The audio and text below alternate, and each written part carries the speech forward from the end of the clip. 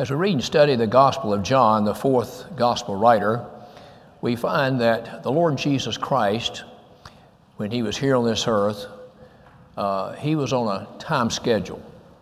Everything that the Lord did, he did at a certain time. That's why we find several expressions concerning the Lord where it said his time had not yet come. Like John chapter 2, verse 4, we find in the marriage of Cana where the Lord said unto his mother Mary, he says, "For mine hour has not yet come."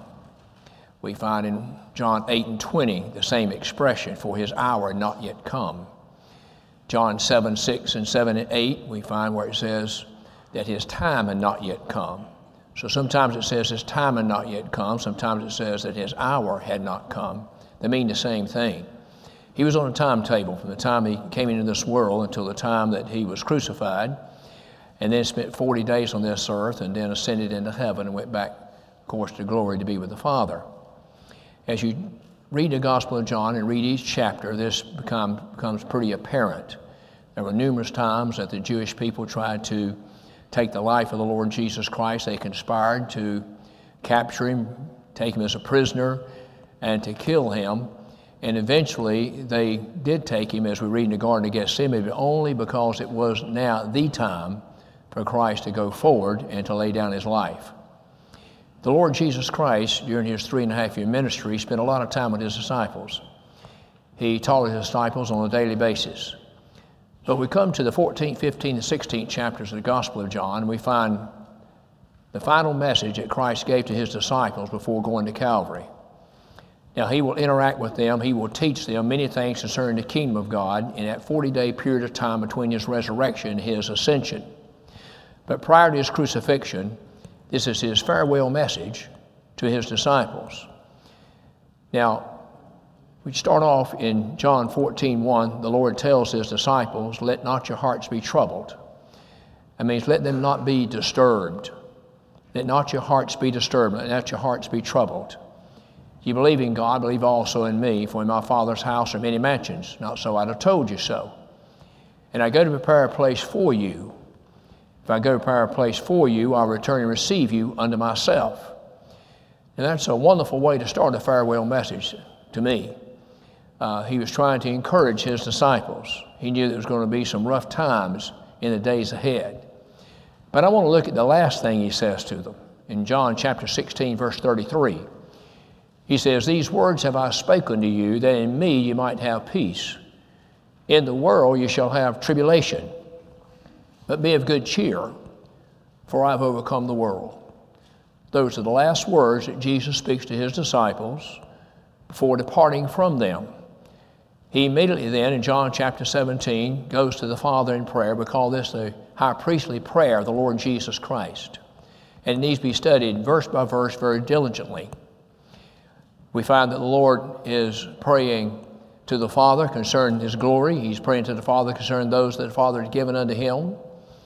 And it's probably is considered, and I would certainly agree, to be the most important prayer that's ever been prayed here upon the face of this earth. Let's just notice the opening verses of this prayer.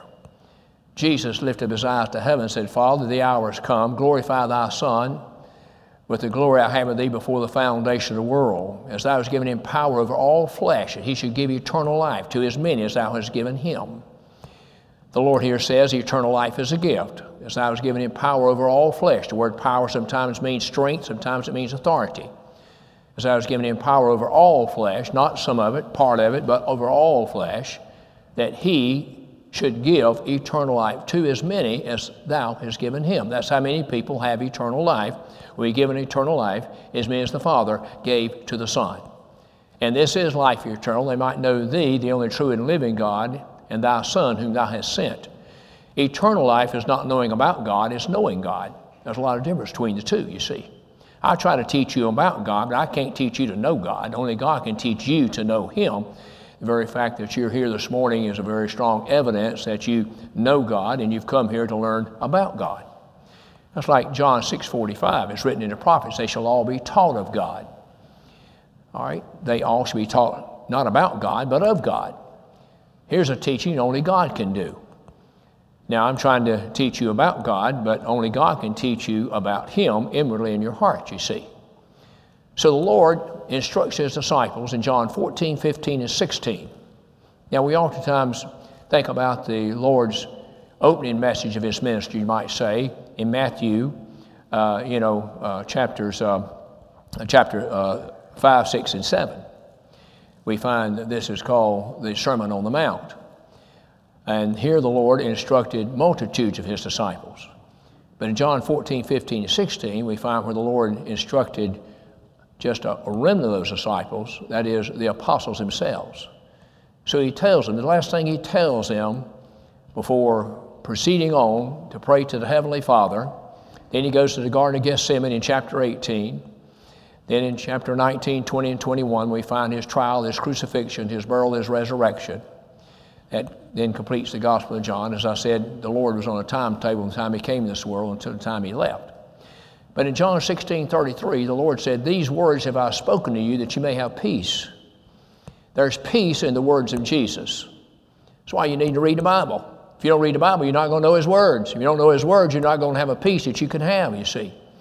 And it's a peace the Apostle Paul speaks about when he writes to the Philippian church, it passeth all understanding. That peace comes through the words of Christ, which are words of truth. Jesus said, "You shall know the truth, and the truth shall make you free."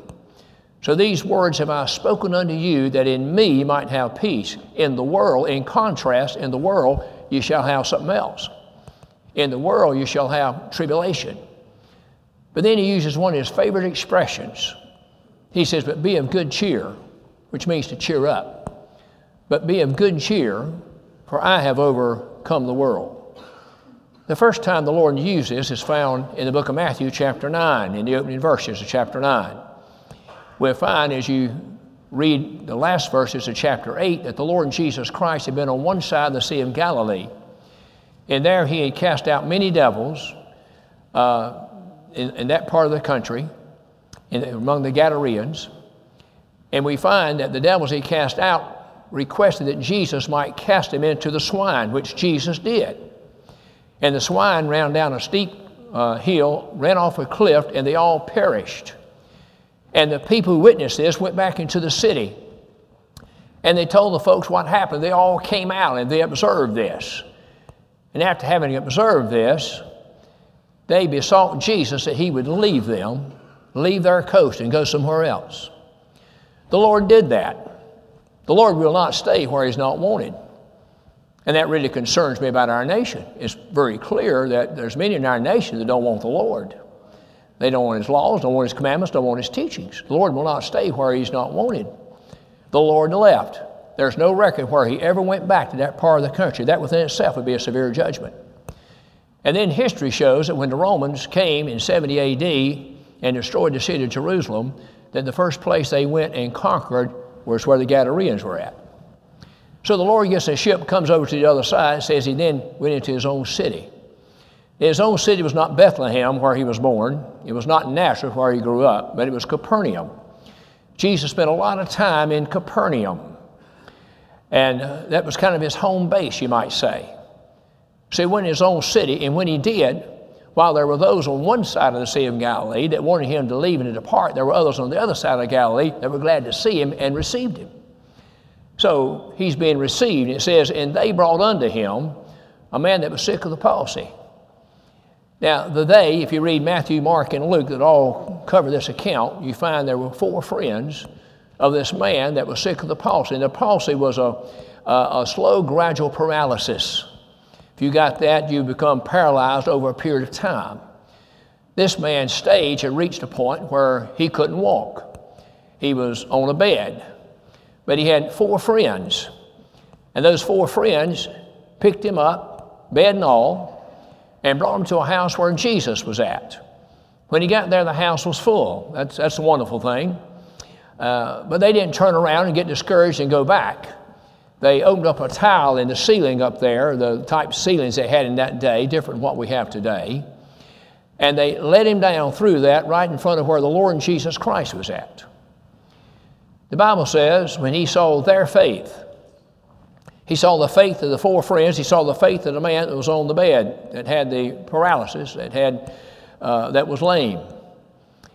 And the first thing the Lord says is, "Be of good cheer," talking to the man. Be of good cheer, thy sins are forgiven thee. Now that ought to make us all feel good to know that God forgives sins. Now prior to this time, Jesus had displayed his power over nature. You go back and read the 8th chapter, you see where he calmed the storm, where his disciples were in, and that first storm they encountered when they was in a ship on the Sea of Galilee. You'll find where he'd already cured one man, or healed one man of the palsy. Now here's another man. He had displayed his power in healing diseases and sicknesses, and also the nature of the storm. But what about sin? That's something that hadn't happened up to this point.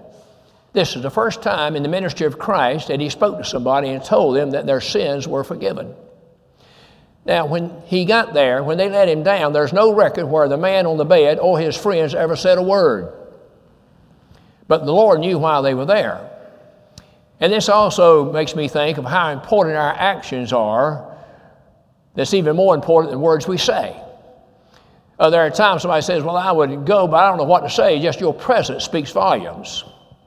So our actions speak a lot louder than our words, the old adage is. So there's no record where they ever said a word, but the Lord knew exactly why they were there.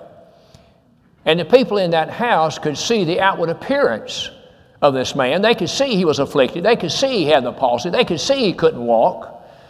But the Lord saw something they didn't see. The Lord saw his heart. The Lord saw his soul. The Lord knew he had a sin problem. He knew the condition of this man's heart, and I believe this man's heart was a heart of contrition.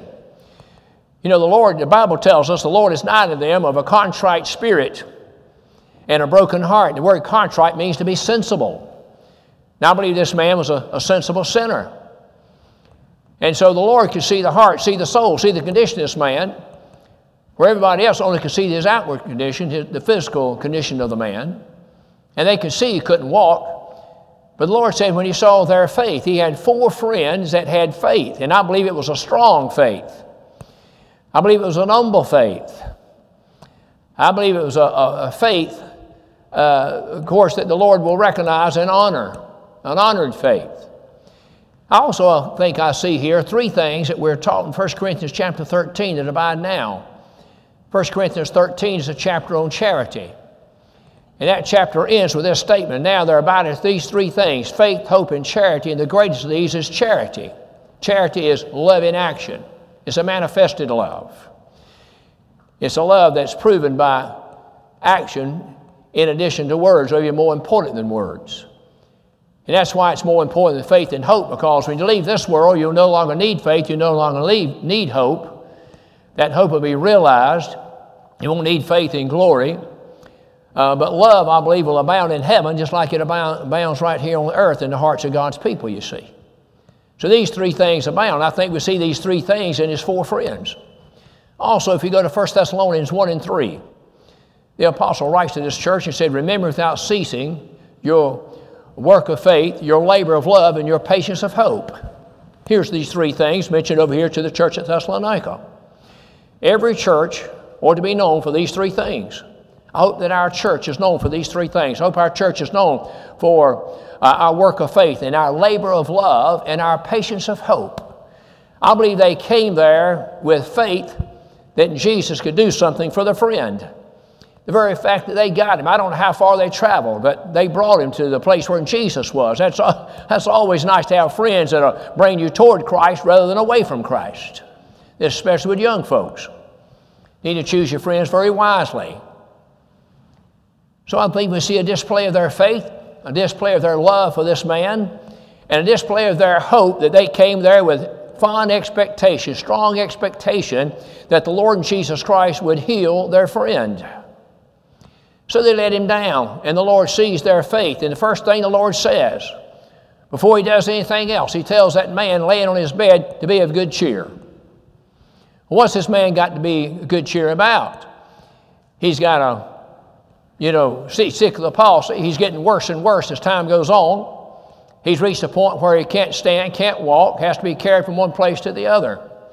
But you'll notice in some of the examples we hope to give this morning that the Lord, before telling them anything else or do anything else, will tell them, be of good cheer.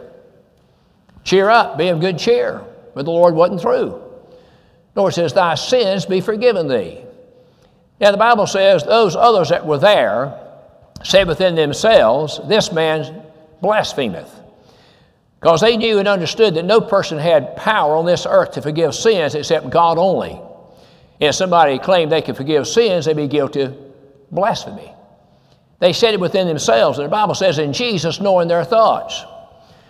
See, they didn't say it out loud, but they might as well have. As far as Jesus is concerned, Jesus knew exactly what they were thinking, and what they were thinking was just like what they were saying. So Jesus said, why reason ye these evil things within your hearts?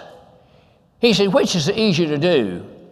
To say in this man, thy sins be forgiven, or to take up your bed and walk? But to show you, verse 9, but to show you that the Son of Man hath power on this earth to forgive sins. He said to the man that was sick of the palsy, arise, take up thy bed, and go into thy house. The man immediately obeyed. How could that happen? Because God healed him. He was able to get up. He came there, I like to say, he came there on his bed and left there with his bed on him. And he did what the Lord said. And that proved that the Lord had power on this earth to forgive sins, which let them know that he was God manifest in the flesh. He had not blasphemed. He had the power, yes, to heal sickness. He had the power to still the storms. But he had power, authority to forgive sins. Now, we ought to be of good cheer about that ourselves. That man came hoping to be healed of his palsy, but he received a greater healing first. He was healed in two ways. He was healed in spirit, then he was healed in body. In the book of Ephesians chapter 1, verse 7, the apostle says, in whom, talking about Christ, in whom we have redemption through his blood, even the forgiveness of sins. Why are we able to receive forgiveness of sins? Because we've been redeemed by the blood of Christ. The redeeming blood of Christ has saved us from our sins, enabling then God to forgive us for our sins. One of the most important verses about this is found in 1 John 1:9, when the apostle says that we confess our sins unto him. He is faithful and just to forgive us our sins and to cleanse us from all unrighteousness. Notice there needs to be a confession. If we confess our sins unto him, he, God, is faithful and just. He's two things. He's faithful to do it and he's just to do it. He's faithful and just to forgive us our sins and to cleanse us from all unrighteousness. Aren't you thankful for that verse? And this is what the Lord said in Matthew 6 when he's teaching his disciples what we call the model prayer. This is a prayer Jesus didn't pray, but he taught his disciples to pray. He said, when you pray in this manner. Our Father which art in heaven, hallowed be thy name. Thy kingdom come, thy will be done in earth as it is in heaven. Give us this day our daily bread, and forgive us our debts as we forgive our debtors. That's part of our prayer. That's part of the structure of this prayer, is to pray for forgiveness of sins on the basis of how you forgive other people. That ought to kind of make us think twice, shouldn't it? Or three times or four. I'm asking the Lord to forgive me just exactly like I forgive other people who've asked for my forgiveness. So if you don't have a forgiving heart, don't expect God to forgive you. If you got a forgiving heart and you forgive others, then the Lord said, I'll forgive you in like manner. And that's not the only time the Lord phrases things quite that way. You go to Matthew chapter 18 and check that out. So I'm thankful that we have forgiveness of sins, and that's something to be of good cheer about, isn't it? That's something to be of good cheer about. When you go to the Lord and you confess your sins, the Bible says God is faithful and just to forgive you for those sins. And I think that's probably something we need to do on a daily basis, wouldn't you? Does a day go by that you don't think the next day you don't have something to confess to the Lord? It may not be something you need to confess to somebody else, but I think a confession to the Lord on a daily basis help purify the soul. Now, we come over a little further in this chapter, beginning about verse 20, and you're going to find a woman who had an issue of blood for 12 years. And if you read Matthew, Mark, and Luke, you'll find where she thought within herself, if I could just be where he's at and touch the hem of his garment, I'd be healed and I'd be cleansed. That's how much faith that she had. So she comes to the Lord and she touches the hem of his garment. And we find where the Lord indeed healed her of her issue of blood. And here's what he said to her. He said, be of good comfort, daughter, be of good comfort. And notice the man who was sick of the palsy, the Lord addressed him as son. He addressed this woman as daughter. Daughter, says, be of good cheer. It says, for thy faith hath made thee whole. Now, she had this issue of blood for 12 years. We find she had spent all she had on the physicians of the land. They had not been able to help her. She was no better off then than she was. In fact, she's probably worse off because she had less means to continue to live. But the Lord blessed her and the Lord healed her, and he used the word comfort. He does that a couple of times. The word comfort comes from the same Greek word the word cheer comes from. They're used interchangeably. He says, be of good comfort. The same thing saying, be of good cheer. Thy faith hath made thee whole. He honored her faith on this occasion right here, in this situation, you see. And it was something that she ought to be of good cheer about. I think we should understand that, couldn't we? Put yourself in her shoes. She's had this disease for 12 years. She's spent all that she's had. She has nothing left. All the physicians of the land, natural physicians, they haven't helped her, haven't been able to help her. So she goes to the physician of all physicians. She goes to the Lord Jesus Christ. She had heard about him, the Bible says. She had heard about him. And she went to where he was at. And there was a great multitude of people. When you read all three accounts, and she worked her way through the great multitude of people to where she got to where Jesus was, and she touched his garment, just like she said. And the Lord knew she did. The Lord knew all about this woman, so the Lord asked a question. He says, who hath touched me? The disciples are puzzled by this question.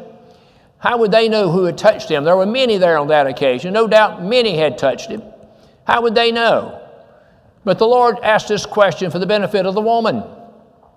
He wanted her to confess that she had been healed. And the Bible says when she saw that she could not be hid, she then spoke and told him all the truth. That had been an interesting testimony, I'm sure. I'd love to have heard that testimony, wouldn't you? She told him all the truth. She told him about her condition, how long she'd had the condition, everything she tried to do something about her condition, and it had not been made any the better whatsoever until she came to him. When she came to him, she was healed of her issue of blood, and now she had peace. She went away in peace. She come with no peace. She left with great peace. The Lord said, be of good comfort. Same thing he said, be of good cheer. In the 14th chapter of Matthew, we read of where the Lord constrained his disciples to get into a ship and go to the other side. And the Lord then went up to a mountain apart to pray.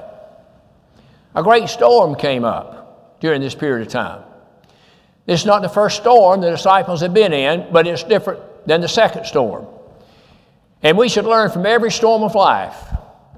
We should learn from every experience of life. We should learn from every trial and every tribulation we have to go through. We should learn from it and make us stronger for the next trial that comes our way. That first storm should have taught them some things that would have given them some encouragement and strength how to handle storm number 2. And so in storm number 2, we find when the Lord has constrained them, that word constrain means to compel, has compelled them to get into a ship and go to the other side. So they get in the ship, get on the Sea of Galilee, and they're in the will of God. See, Job's friends charged him consistently and constantly with being out of God's will. That's why he had to suffer all the things he had to suffer. But Job was not out of the will of God. Jonah was out of the will of God when he went down to Joppa and had enough money to get a ticket to get on a ship to go to where the ship was going. And to begin with, everything looked pretty good. In fact, Jonah felt so good about it, he just went down the bottom of the ship and fell asleep. And this great storm comes upon the sea, a storm I'm confident God sent his way. And those that were on that ship woke him up, and they called him Old Sleeper. You've heard me say before, we gather labels during our lifetime here on this earth based upon our words and our actions, one thing and another. We've all got a label, and you might not want to know what it is, but I guarantee you got one. And so they called him Old Sleeper. Jonah was out of the will of God and faced a terrific storm that eventually landed him outside the ship in the ocean down to the bottom where God prepared a great fish that swallowed him, and he was in the belly of that fish that Jesus said was a whale for 3 days and 3 nights. A picture of our Lord Jesus Christ being in the heart of the earth for 3 days and 3 nights. Remember Matthew 12:40. When the Pharisees come and asking Jesus for a sign, he says, an evil adulterous generation seeks after a sign. The only sign I'll give you is the sign of Jonah being in the belly of the whale 3 days and 3 nights. And as he was, so shall the Son of Man be in the heart of the earth 3 days and 3 nights. Jonah was out of the will of God and faced a terrific storm. But these disciples are not out of the will of God. They're in the will of God. And they face a terrific storm. I can assure you that you will face stormy opposition from the world in which you live if you're following Jesus. I can assure you will face stormy opposition from your human nature and stormy opposition from the devil himself as you try to serve the Lord and walk in the pathway of discipleship. That's not a sign you're out of the will of God. Oftentimes it's a sign you're in the will of God. So they're in the will of God. The Lord said, get in the ship, go to the other side. They got in the ship, and started out into the sea, and they go into the other side, and a great storm comes. And this time, Jesus is not with them. It's the first distinct difference I want to make here. He was with them in the first ship. He's not with them in the second ship.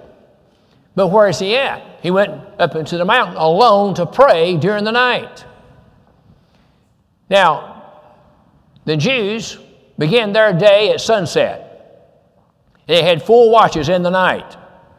That's why you read in the book of Genesis chapter 1 in the work of creation where it says, in the evening and the morning were the first day, and the evening and the morning were the second day, because the Jewish people start off with evening and then morning. We start off with morning and then evening. So there's 4 watches in the night. Their day starts at basically 6 p.m. sunset. So from 6 to 9 is watch 1, 9 to 12 is watch 2, 12 to 3 is watch 3, and 3 to 6 is watch 4. The Bible says Jesus come walking upon the water in the 4th watch of the night, just before sunrise. And Jesus on that mountain, apart by himself, praying. We're not told the details of his prayer. There are other prayers Jesus prayed, but we're told the details, like John chapter 17. But not this one. I'm bound to believe Jesus prayed for his disciples while he's up there. I'm confident Jesus was praying for those disciples he put on that ship, told them to go to the other side, because Jesus knew the storm was coming. He sent them out knowing the storm was coming. And while he knew the storm was coming, he also knew they were under his providential care and blessings. So the Lord comes down off that mountain. The weather is terrible. It's a tremendous storm. If you can visualize the scene, and Jesus comes walking on the water, showing that all things, my friends, all things are under his feet. There's nothing, no exception to this. All things are under the feet of Jesus. And when Jesus got close to the ship, the disciples could see him, but they were not sure who it was. And they became greatly afraid because they thought they'd seen a spirit. But the Lord spoke, and here's what he said. He's close enough for them to hear him.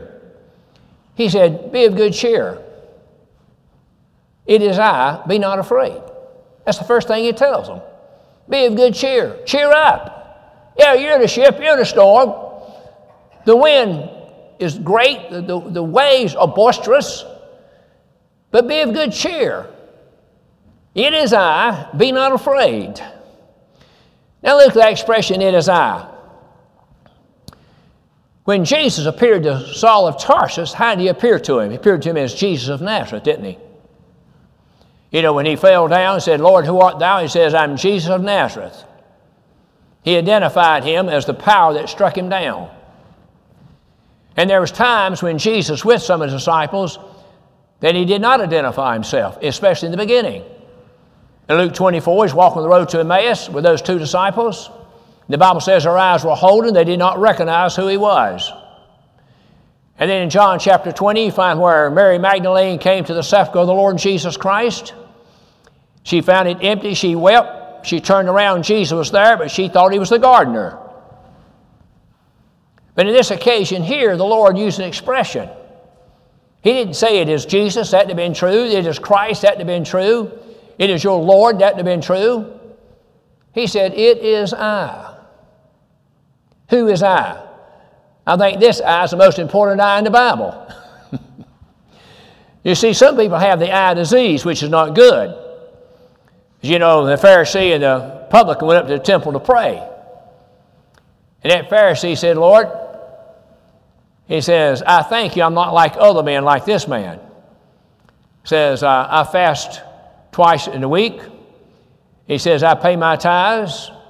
I'm not an adulterous man, etc., etc. The word I keeps coming up and up and up again. He's talking about himself. He's got that old eye disease. A lot of people are afflicted with it. But the Lord Jesus Christ said, "It is I." That meant something. They knew His voice. They'd heard His voice many times. They'd seen His acts many times. They'd seen His power many times. They'd seen Him open the eyes of the blind. They'd seen Him open the ears of the deaf. They'd seen Him raise up the dead. They'd seen Him cleanse the lepers. They'd seen Him indeed give strength and power to the lame, those who had the palsy. They'd seen all that. So the Lord said, "It is I." The one you've seen have power to open the eyes of the blind, that's me. The one you have seen and walked with and been associated with. Remember how I opened up the ears of the deaf once again.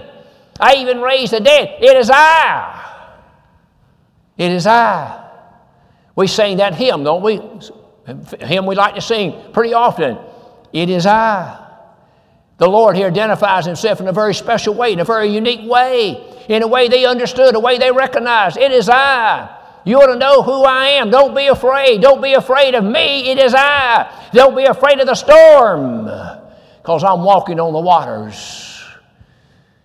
Just like, remember, it is I. It was I that was with you in storm number 1.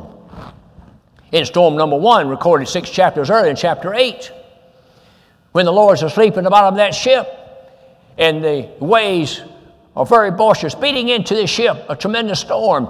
And they awake Him and said, "Lord, carest not that we perish." Yes, it is I. I'm the same one that you woke up in storm number 1. Didn't I take care of that?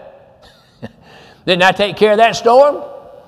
Didn't I speak to the storm and say, "Peace, be still"? What happened? I said, "Peace, be still." Why? The waves became calm and the wind quit blowing. It's I. I'm the same one. Just like our text in Hebrews 13:8, the Lord Jesus Christ, the same, yesterday, today, and forever. It is I. They could identify with that. They understood who He was. In that a marvelous way, they identified Himself that way. It is I. And then Peter said, "Lord, if it be Thou, bid me come." And the Lord said to Peter, "Come." And Peter got out of the ship and began to walk on the water just like his Lord. Then the Bible says he saw the boisterous waves. How often we can do the miraculous only to take a look at ourselves, our circumstances in life, and the things of this world here, and all of a sudden become a miserable failure. He saw the boisterous waves and began to sink, but then he cried out with that emergency prayer. You ever prayed an emergency prayer? You know, we try to pray, as I've told you, you want to pray at least 5 times a day, 3 times for breakfast, lunch, and supper, or dinner and supper. And then pray when you get up in the morning, Thanksgiving, pray at night, Thanksgiving to God for another blessed day. But in between, sometimes become emergency prayers, when you don't have time to go into great detail. I'm amazed sometimes when I hear people pray. It's like they're instructing the Lord, informing the Lord, educating the Lord on a lot of things, just like He doesn't already know it. Peter prays that emergency prayer. Lord, save me. 3 words. Got right to the point, didn't he? That tells me the importance of getting to the point. When you talk to certain people, I just want them to get to the point. You know, they ramble here and they ramble there, and I'm okay, I got all that. Now, what's the point? Well, the Lord didn't have to wonder what Peter's point was. Peter saw himself about ready to drown, about ready to die. He said, Lord, save me. And the Lord took him by the hand and delivered him. And they came into the ship. What's the first thing the Lord told those disciples? Be of good cheer. Be of good cheer. Be not afraid. It is I. That's a reason for us to be of good cheer, isn't it? Do we not recognize who the I is here? I believe I know who the I is here, don't you? I know by personal experience who the I is here, who the I represents. It represents a caring Lord, a compassionate Lord, a powerful God.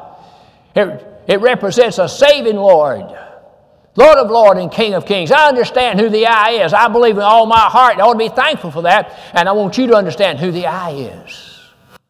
Be of good cheer. Be not afraid. It is I. When that first storm ended, you know what those disciples said about Jesus? They said, what manner of man is this? Even the wind and the waves obey his voice. What did they say at the end of storm number 2? They said, of a truth, thou art the Son of God. Storm number 1 should have prepared them for storm number 2. Storm number 1 has the Lord in the ship. Storm number 2, the Lord's not in the ship. But that doesn't mean the Lord's forgotten them. And while they couldn't see the Lord who was on that mountain praying, I can assure you the Lord was seeing them. Be of good cheer. One of the favorite expressions of the Lord Jesus Christ. In the last verses of Mark chapter 10, there's 2 blind men, and Mark focuses just on one of them. His name is Bartimaeus. Jesus and the disciples were walking that day and coming pretty close to Jericho.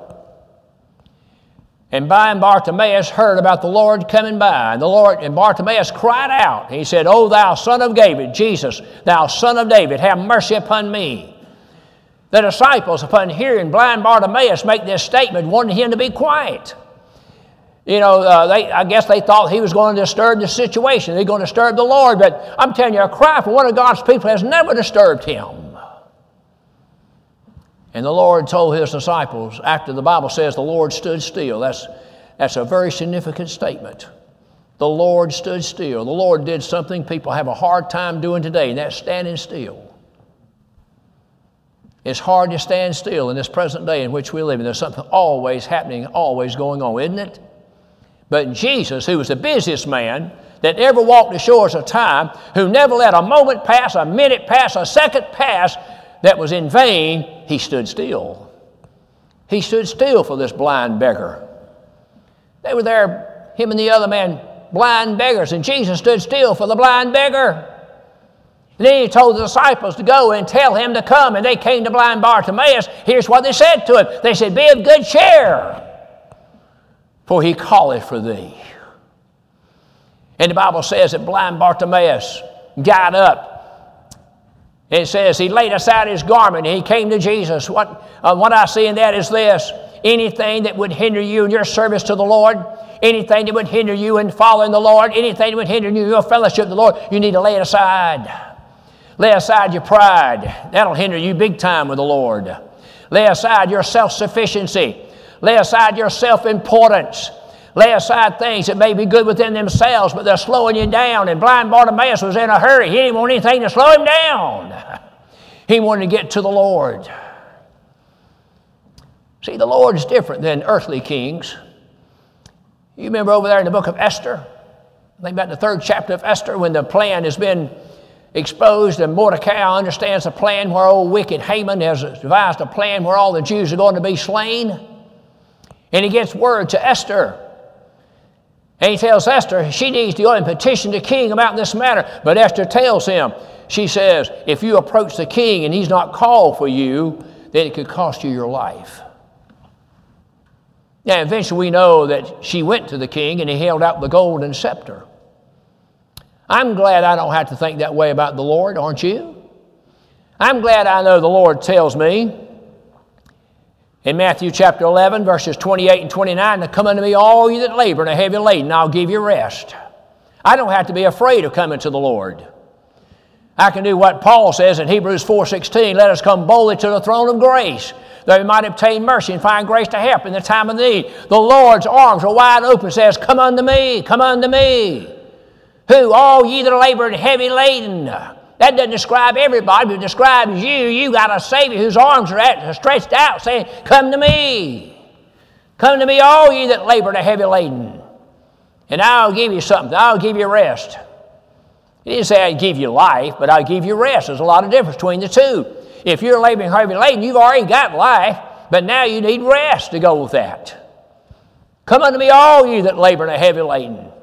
I'll give you rest, and learn of me. Take my yoke upon you and learn of me, for my yoke is easy and my burden is light, and you shall find rest unto your soul. When Nehemiah was so troubled about the report of what had happened down in Jerusalem, and the Babylonians went down there and they broke down the walls, they burned the gates, and his people were taken in captivity. When he heard that report, it troubled Nehemiah to where he poured out his heart in prayer to God. Go read Nehemiah chapter 1, and you read the prayer of a man whose heart is broken, the heart of a man that loved his people, and he takes his case to God. In chapter 2, see, Nehemiah was a cupbearer to the king. And you didn't come before the king with a sad countenance. No, no. The king wanted people with a with a smile on the face all around him. He didn't like anybody to come around him that didn't act like they were happy to be there. If you've ever been to Disneyland, you'll never see a sad employee. They may be sad, but they don't show it. They show that they will be working there long. They're always upbeat and joyful in one thing and another. Like they just can't wait to happy one thing and another like that. It may not be sincere, but if they want to keep a job, that's the way they better behave.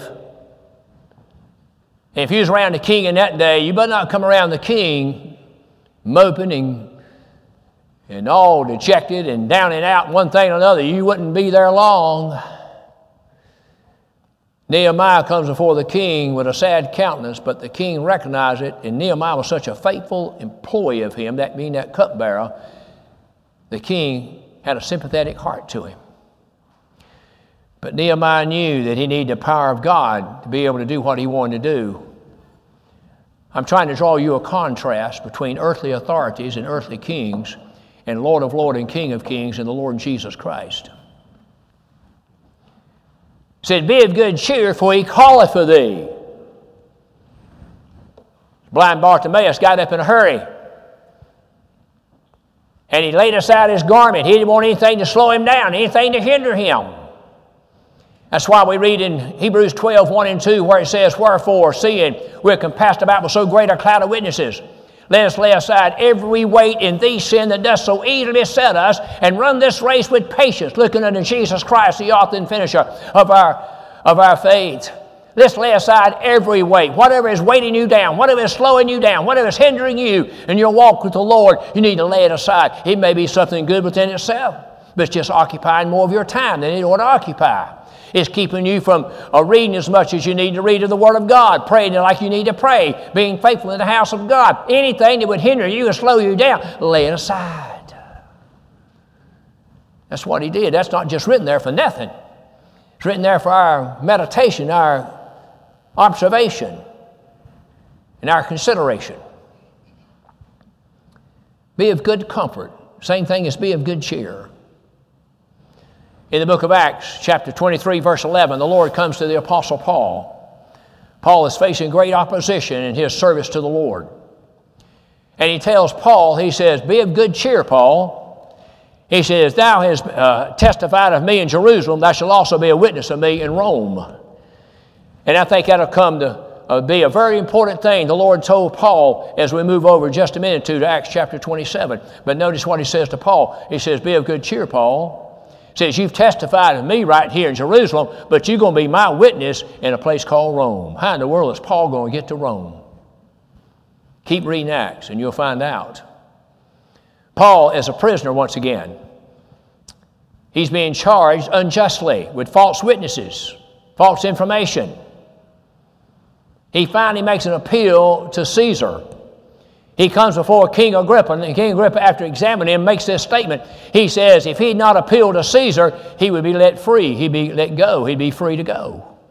But he made an appeal to Caesar. To Caesar, he must go. What did the Lord say to Paul? Be of good cheer. If you testified to me in Jerusalem, you shall be my witness in Rome. Paul makes that appeal to Caesar. To Caesar must he go. So we come to Acts chapter 27. In Acts chapter 27, Paul is put on a ship that's filled with prisoners. You got the master of the ship. You got Luke, they're a companion with him. You got the centurion. You got them on the ship, and the remaining people of that ship are all prisoners, all wicked and evil men, except Paul and Luke. And they set sail after Paul had warned them not to. Won't go into details about all that. He warns them not to set sail, but they set sail contrary to his counsel and his advice. And then one of the greatest storms you want to read of in the Bible come up. We've already mentioned two storms. Here's another storm. It's called Euroclydon. A tremendous tempest, tremendous storm comes upon that sea. And the Bible tells us that after many days, when there was no light of the moon or the stars, all hope that we should be saved was taken away. That's the condition they're in. There's not a person on that ship that thinks they're going to be saved except for maybe one. And the one I'm talking about is Paul. Why should he think he's going to be saved? Because the Lord said, you're going to give witness to me in Rome. For him to be able to do that, he can't die at sea, right? He cannot die at sea. If the Lord says you're going to be a witness for me at Rome, he's going to get to Rome one way or the other. But it says, after many days, I don't know how many days it was, but after many days of darkness, there was no light. Even the stars didn't shine. All hope of being saved was lost. I don't know as I've ever been there. Don't want to be there. Do you? I don't want to get to that point in life. That's where they're at. And then Paul got them all together, and here's what he said. He said, I told you we shouldn't have set sail. I don't blame him for saying that, but I can just see that, can't you? Probably couldn't wait. Didn't I tell you? You know, you don't always have to say that, but, you know, you kind of want to sometimes when people haven't taken heed to your advice and your counsel and everything happens just like you told them it was going to. Don't you just really want to say when you get with them, I told you so. That's what Paul was saying. I told you so. He said, but be of good cheer. That expression is used 3 times in Acts chapter 27. But be of good cheer. Why should we be of good cheer? Because an angel of God appeared to me last night, whose I am and whom I belong. And he says, there shall not be the loss of any man's life on this ship, except the ship itself. But God sent his angel and told me all this.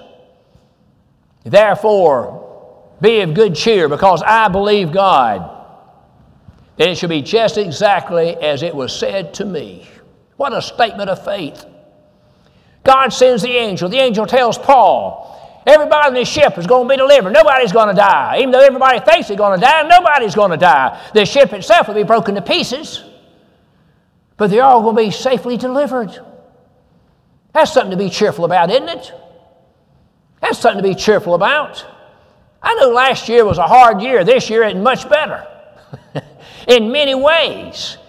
But I've tried to find the positive things that happened to me last year and the positive things that's happened to me this year. And there's been a lot of them. I got every reason in the world to be cheerful here this morning. I live in a wicked world, a rough world, a cold world, a tough world to live in. But I'm telling you, I want you to be cheerful this morning. You've got every right to be cheerful this morning, because the great I am, the great it is I, is still on his throne. And I believe what God has said. I'm like Paul, for I believe God. It should be just like it was told me. And then we have some things that happened shortly after that. And then finally, we find where Paul took up some bread and gave thanks. You're talking about giving thanks in a kind of a tough environment. But he didn't eat until he had given thanks. He hadn't eaten in many days, but he didn't take one bite till he gave thanks. And then it says that they all had cheer. They all had cheer, and they all took some meat. He's made believers out of them. I don't know if anybody on that ship knew why they'd been delivered or not, but they were all delivered because of one man on that ship whose name was Paul. Be of good cheer. And I've said before, I don't know if they still make it or not. I guess they do. But a lot of people used to use a detergent called Cheer, right? Finding washrooms, Cheer, and I have thought that's about the only cheer some people have in their house. I hope you got more cheer than that. You got every reason in the world to be cheer. The Lord said so. Now let's go back to John 16:33. When the Lord said, these words I have spoken to you, I have spoken unto you that you might have peace in me. In the world you shall have tribulation, but be of good cheer, for I have overcome the world in which we live in here. That the Bible tells us in Romans 12:2 we should not be conformed to. It tells us in James 1:27 that we should not be spotted with. It tells me in 1 John chapter 2, verses 5 through 7, that I'm not to love the world. This world that Jesus lived in, that we're told in John 1:10, he was in the world was made by him, and the world knew him not. 1 John 3:13, it says, marvel not, little children, if the world hates you. Marvel not if the world hates you, for we know we have been delivered from death unto life because we love the brethren. 1 John 3:1, Behold, what manner of love the Father bestowed upon us, we should be called the sons of God. Therefore the world knoweth us not, because it knew him not. I'm talking about a world that knew not the Lord Jesus Christ. I'm talking about a world that was in fierce opposition to the Lord every day he lived here upon the face of this earth. I'm talking about a world that knew not God, hated God, had no love for God, yet Jesus Christ said, I've overcome the world. Ephesians 2:2. Paul said, wherefore in times past we walked according to the course of this world, according to the prince of the power of the air. John 12:31 says, now is the judgment of this world, now is the prince of this world cast out. This world has a prince, this world has a course. And this world and everything about it is in fierce opposition to God and Christianity and His Son, the Lord Jesus Christ. But thank God, I can tell you this morning, Christ overcame the world. In overcoming the world, He overcame Satan. He overcome the people of this world, the authorities of this world, the powers of this world, the principalities of this world. And because of that, one day you will leave this world and go to a place called heaven and be there with the Lord Jesus Christ. In this world you shall have tribulation. Have you found that to be a true statement or a false statement? Do you think the Lord told the truth? I know He told the truth, because He's the Lord. My experience tells me He told the truth. In this world ye shall have, not might have, could have, might, or maybe have, ye shall have tribulation. But then Paul asked this question in Romans 8:35. He says, who shall separate us from the love of Christ? And the first thing on the list is tribulation. Who shall separate us from the love of Christ? Shall tribulation, distress, had any of that lately? Tribulation, distress, trials, nakedness, perils, and sores, and in all these things we made more than conquerors through Him that loved us, because He has overcome the world. Therefore I can be of good cheer. You can be of good cheer today because Christ forgives sins. You can be forgiven, have good cheer today because Christ has displayed power over all types of sicknesses and diseases. You can be of good cheer because He displayed His power to raise the dead. You can be of good cheer because God holds you in the palm of His hand. And there's not enough devils in hell that can ever take you out of the palm of the hand of God. You have eternal security in the hand of Christ. You have what we call eternal preservation of the saints. You got every reason to be of good cheer this morning. Yes, I know the outlook is gloomy in lots of different ways out here in the world today, but it's always been that way. Tell me one time when this world was a ray of sunshine. Tell me one time in your life when this world was a ray of sunshine to you. When somebody asks you how the world is treating you, please do not tell them good. I tell them the truth. I said, the world don't treat me worth a flip. The world is my enemy. I'm in opposition to the world every day that I live. The world is a strong, stormy wind blowing against me every day that I live on this earth. The very idea of telling somebody the world's treating you good. It didn't treat the Lord good. If you follow the Lord and didn't treat the Lord good, how's it going to treat you good? Right? These words have I spake unto you. These are the last words Jesus spake to His disciples. His farewell message, His farewell words before leaving them to go to Calvary. These words have I spoken unto you, that in me you might have peace. In the world you shall have tribulation. But be of good cheer, a favorite expression of the Savior. But be of good cheer, for it is I, have overcome the world.